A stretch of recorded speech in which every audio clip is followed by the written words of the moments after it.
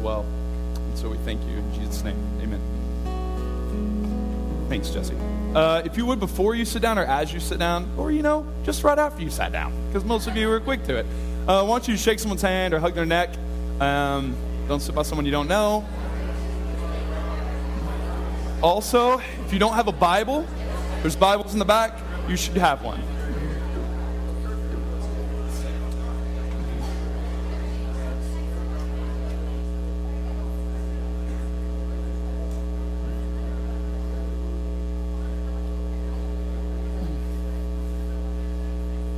I'll give this back to you. I swear.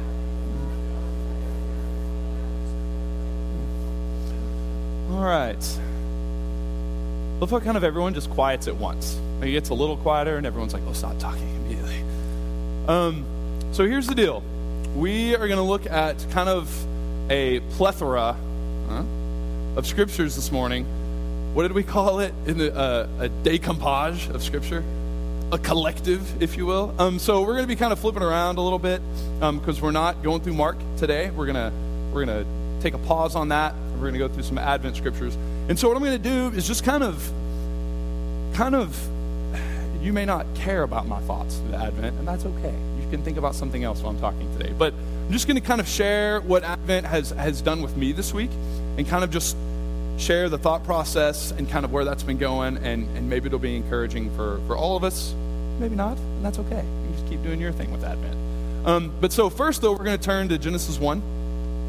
We're going to be there for just a second. We'll probably spend most of our time there, and then we'll move right along, okay? So Genesis 1, we're going to read the whole chapter.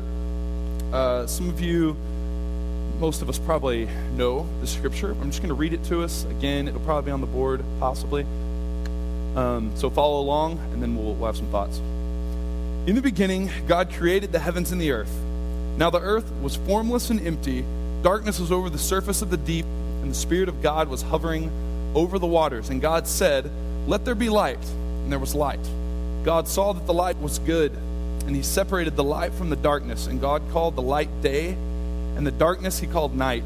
And there was evening and there was morning the first day. And God said, "Let there be an expanse between the waters to separate water from water." And so God made the expanse and separated the water under the expanse from the water above it.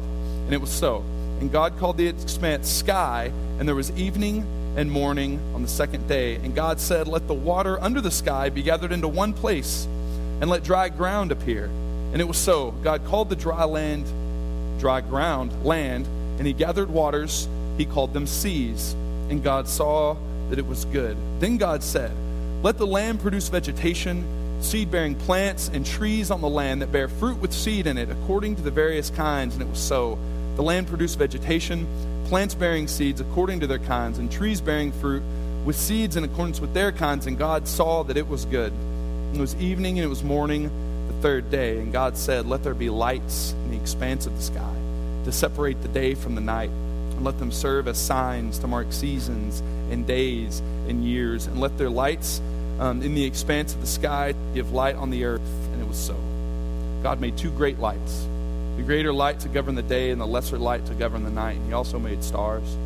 God set them in the expanse of the sky to give light on the earth, to govern the day and the night, and to separate light and darkness. And God saw that it was good.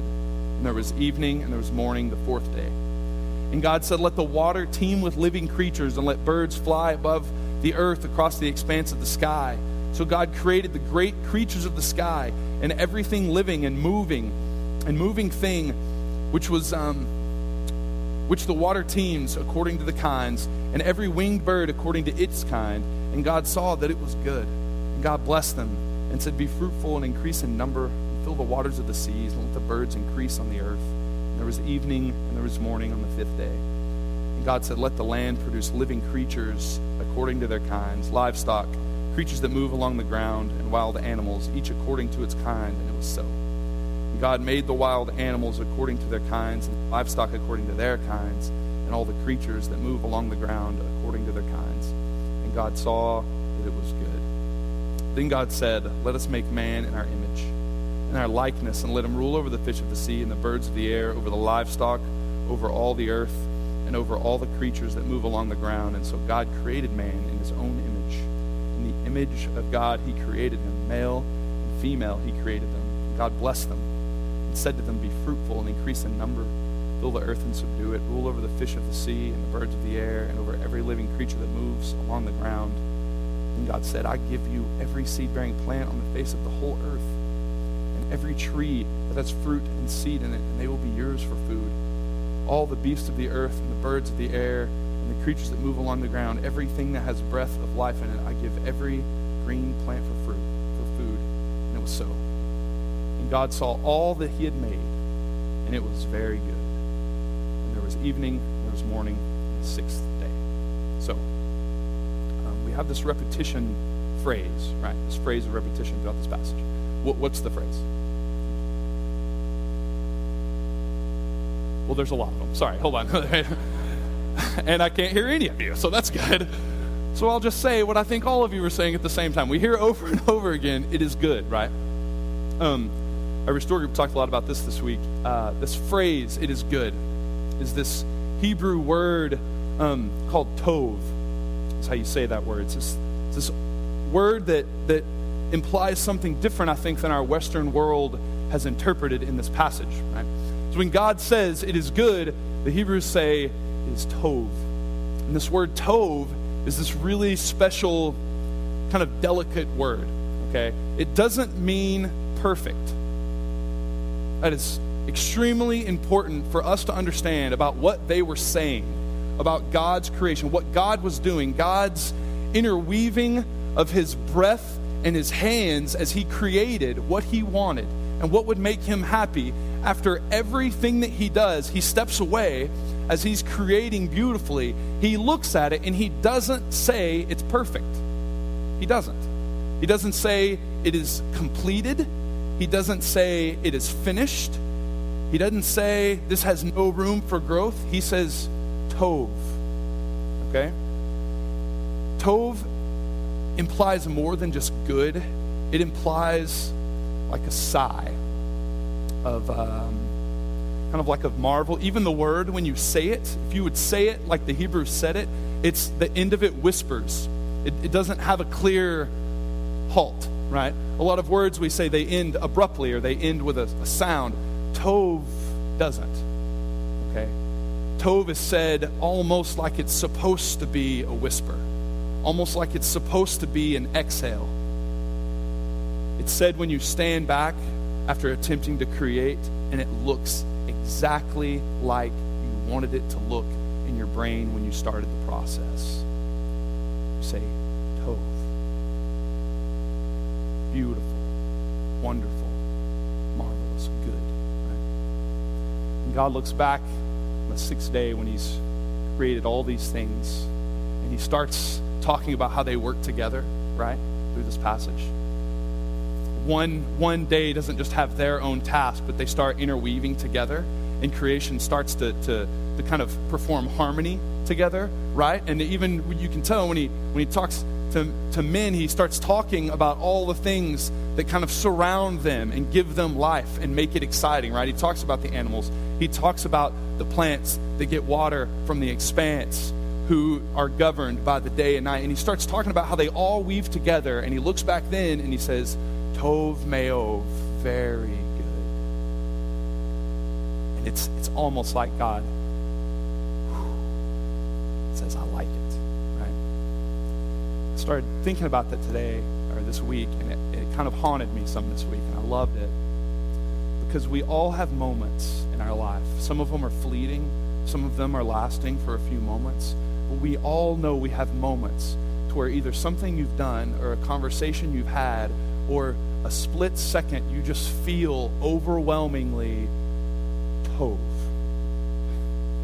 You just sit back and you look at what's happening, or you watch your child, or you see something special, and you just exhale softly.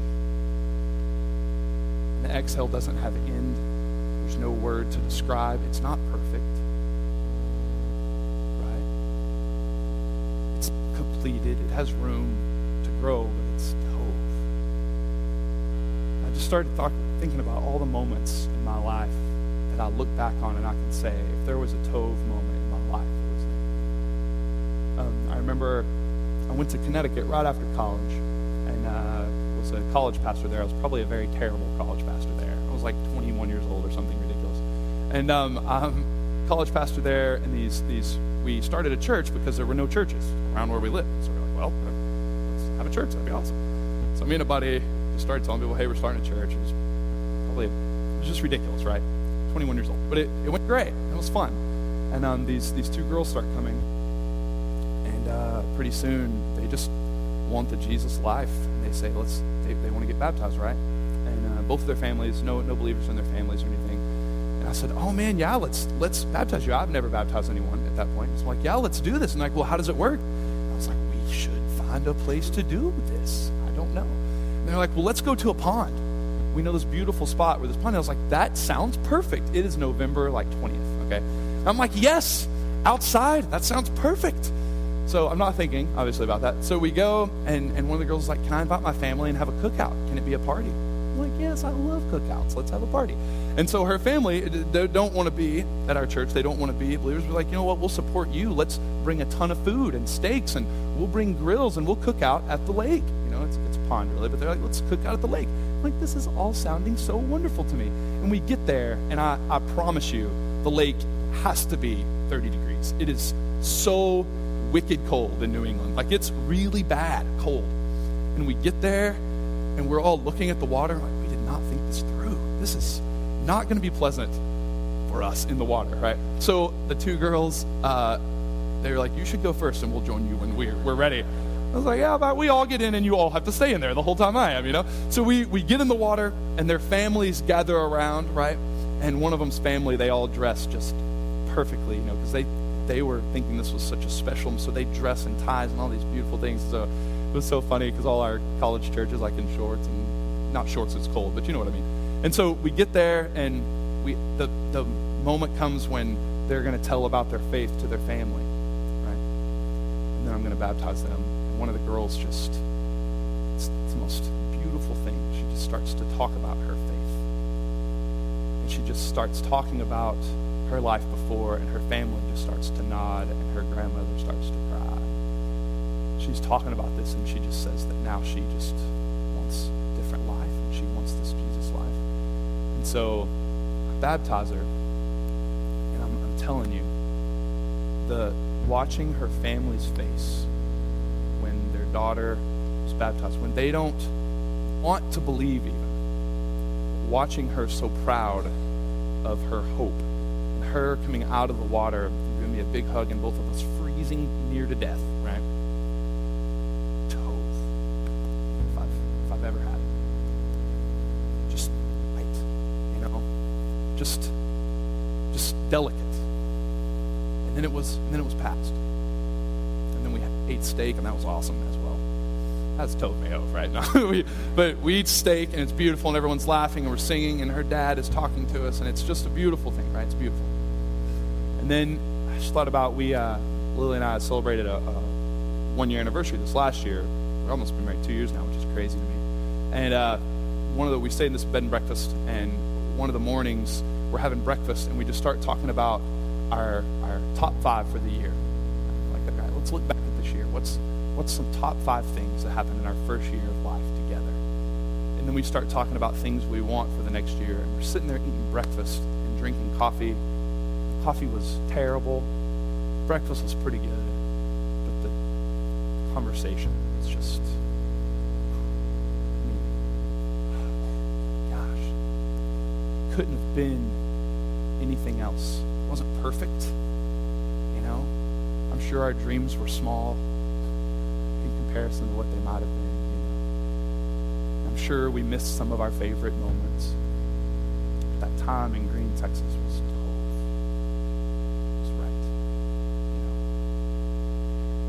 we look at these moments, and you're probably thinking of some now. And those moments, part of what makes them wonderful and terrible is that they pass, right?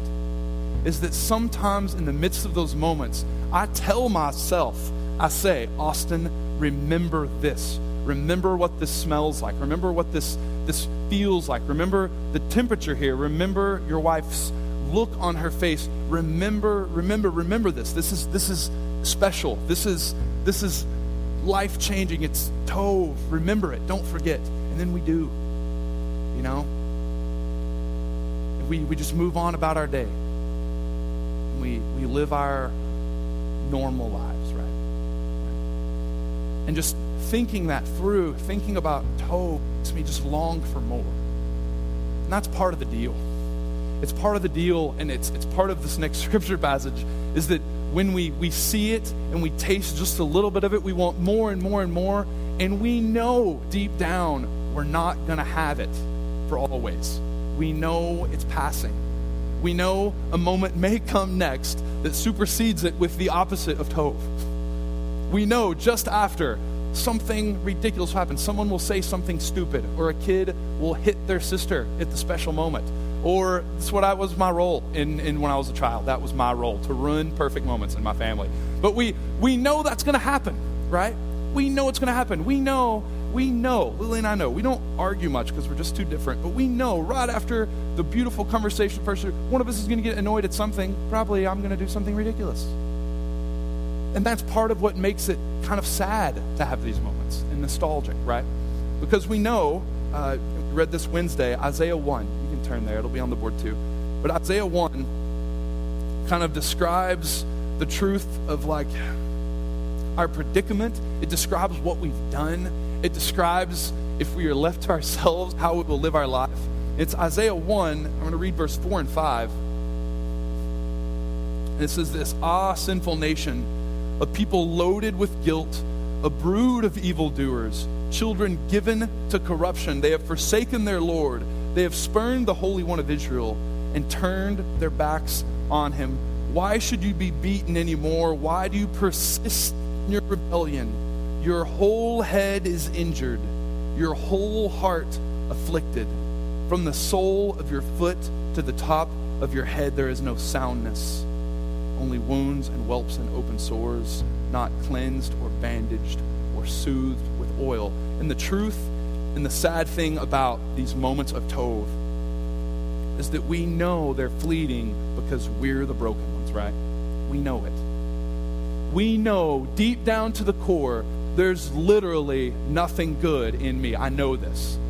You, my closest friends, you also know this. There's just left to me, I will persist, like Scripture says, I will persist in my rebellion. I just will. I will love selfishly every time. My whole head is injured, my whole heart affected. From the soles of my feet to the top of my head, I will persist to ruin every time. And moments of Tov break in, and I cut them short, and I live my life. That is the way it works. The unfortunate thing is we see that in our systems. Communally, we see that our whole church, we're broken all the way. We persist in wanting our way. We persist only thinking of self or in competing with another body of people. We persist in it. We look even larger. Just check the news. Collectively, people want violence and war with each other.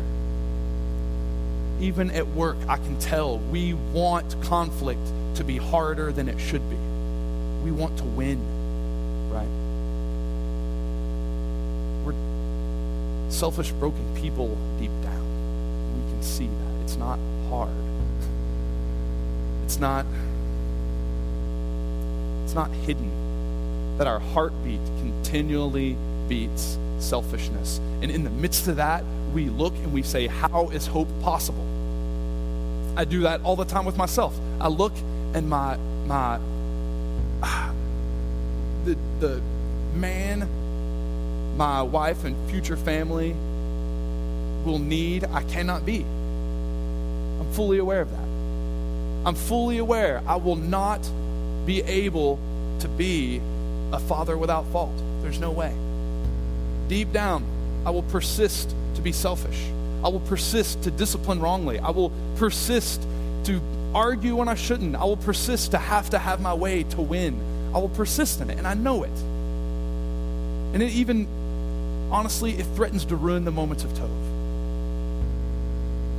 And we're good at it. We are good at it. And in the midst of that, the crazy thing is in the midst of that, God asks us for hope. He says, I need you to hope. He gives us glimpses of what it is to be. And he gives us glimpses of what we long for and glimpses of what we desire and yearn for. And he says, hope for those always. And some of us, if you're like me, have to cry out like that guy with the injured son who keeps throwing himself in the fire. It was preached about, I think, a month and a half ago or something. He has to say, cure my unbelief. It's like, cure my lack of hope. I can't cause hope in myself anymore, right? There's nothing left. I've got nothing, right? If there's going to be hope in me, you have to grant it to me. You have to just give me this glimpse of hope or I'll have nothing, right? And so we say, give me hope. And he does. And the exciting thing then is this week kind of hit a turning point for me on Thursday afternoon. And it's this crazy thing. I have a friend at work. I really love this guy. He's a good friend of mine. We watch Monday Night Football together every Monday. We hear what to do, and it's ridiculous. It's like a little social club for dudes. It's so funny. But we watch football together. I work with him every day. Really good guy, right? But this buddy of mine had a BMX accident a few years ago and just jacked his teeth out, right? All of these teeth are just completely gone. And he's had surgery after surgery to try to fix them. But he had like a real serious problem. His jaw was mangled. It wouldn't grow back, right? Like it was just this terrible deal. He's had multiple surgeries and spent out of pocket over $25,000 in the last 2.5 years. As a young guy, it's not like he's established with that kind of money just packed away somewhere. I don't know how established you have to be to have that. He doesn't just have this money, right? So he's spending this money to get his teeth fixed. And finally, he's at the point where he needed one more surgery. But it really discouraged him because he found out that one last surgery was going to be $6,000 to $9,000. And he's just tired of it, right? He has fake teeth now. He kind of puts in like dentures now, and he puts them in. But he's just sick of it, right? He's 26. He doesn't have $6,000 to $9,000. He's done with it. He doesn't want to have a lisp when he takes his teeth out. He wants to feel in the roof of his mouth finally. He's done with this, right? So recently, though, I've been talking to him and we've been encouraging him, just let people help you with this, you know? Do a fundraiser, do something to help get your teeth. But he's really doubted that that's possible. Who's going to give me money just to fix my teeth? He said that over and over and over again. I can work, I can fix my own teeth. I said, well, yeah, but they're not fixed. Like, you're going to have to wait a long time. If you want your teeth, you should ask people, you know what I'm saying? Like, let's do this. So finally he's decided that's what he's going to do. And he's been making cutting boards, and he's done a fundraiser online thing where if someone gives money, a certain amount, he'll give them a cutting board and all these things. In the first 12 hours, he raised $1,800 from his friends. And this guy isn't a church guy at all. A lot of his friends are, some aren't. And day 3, he had about $3,000 raised. And Lily and I are throwing a party for him at our house in a few weeks to try to help raise the rest. He's going to bring a bunch of cutting boards and do the whole thing. Do donations and stuff. But he said to me Thursday, it's just this most wonderful thing he says, right? He says, it's crazy. We weren't talking about Advent or anything. He said, you know what this has done this last couple days? You know what it's done? He said, it's given me hope in community. Right? And he said, I get to go to the dentist next week and make my final scheduled procedure. He's a man's man. His beard is bigger than my own. Like, he is a grown-up, right? But he's sitting there talking. He says, I never would have thought that the community around me would do this for me.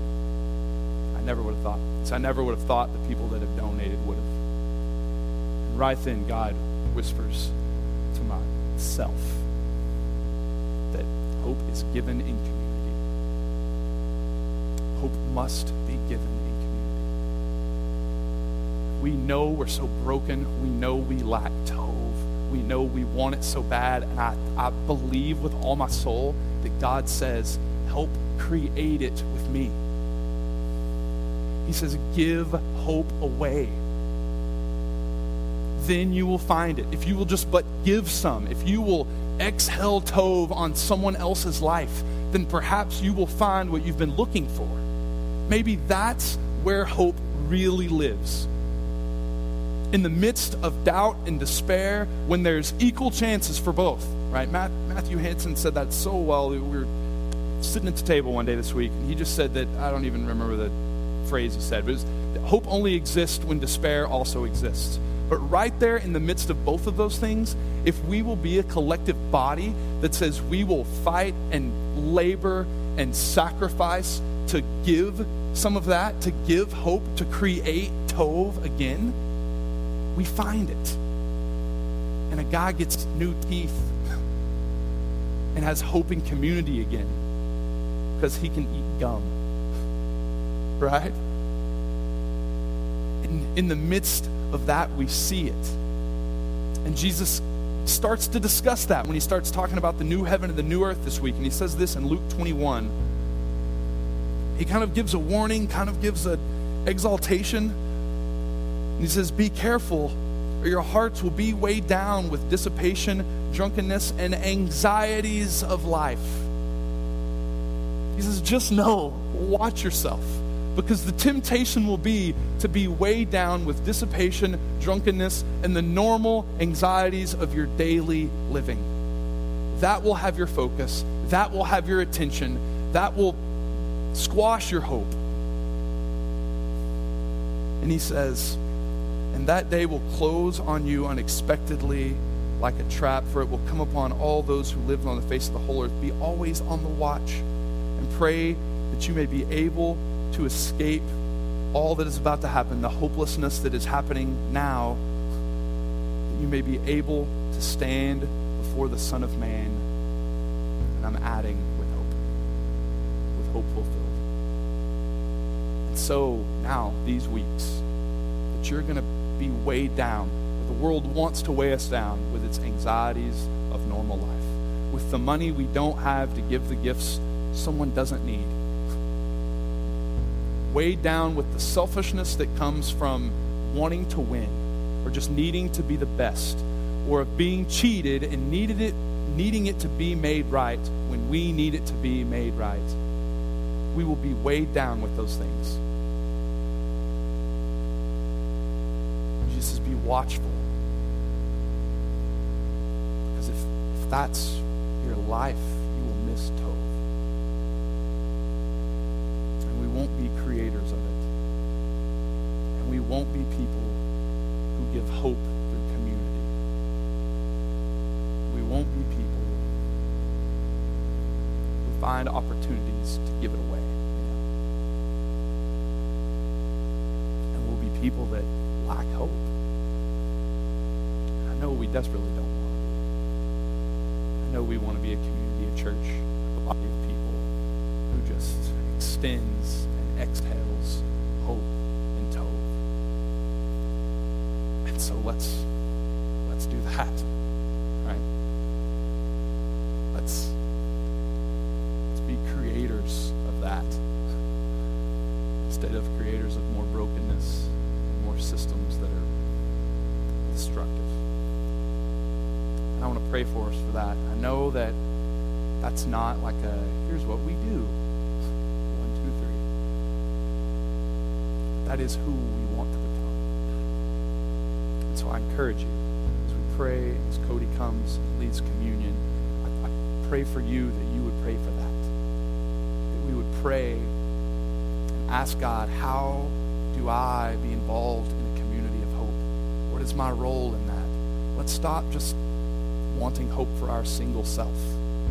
Let's want it for the greater of us. Let's be givers of it together. So just be praying and thinking and pleading for that. Let's pray about that today together. Let's see where that goes. Let's pray. God, we love you.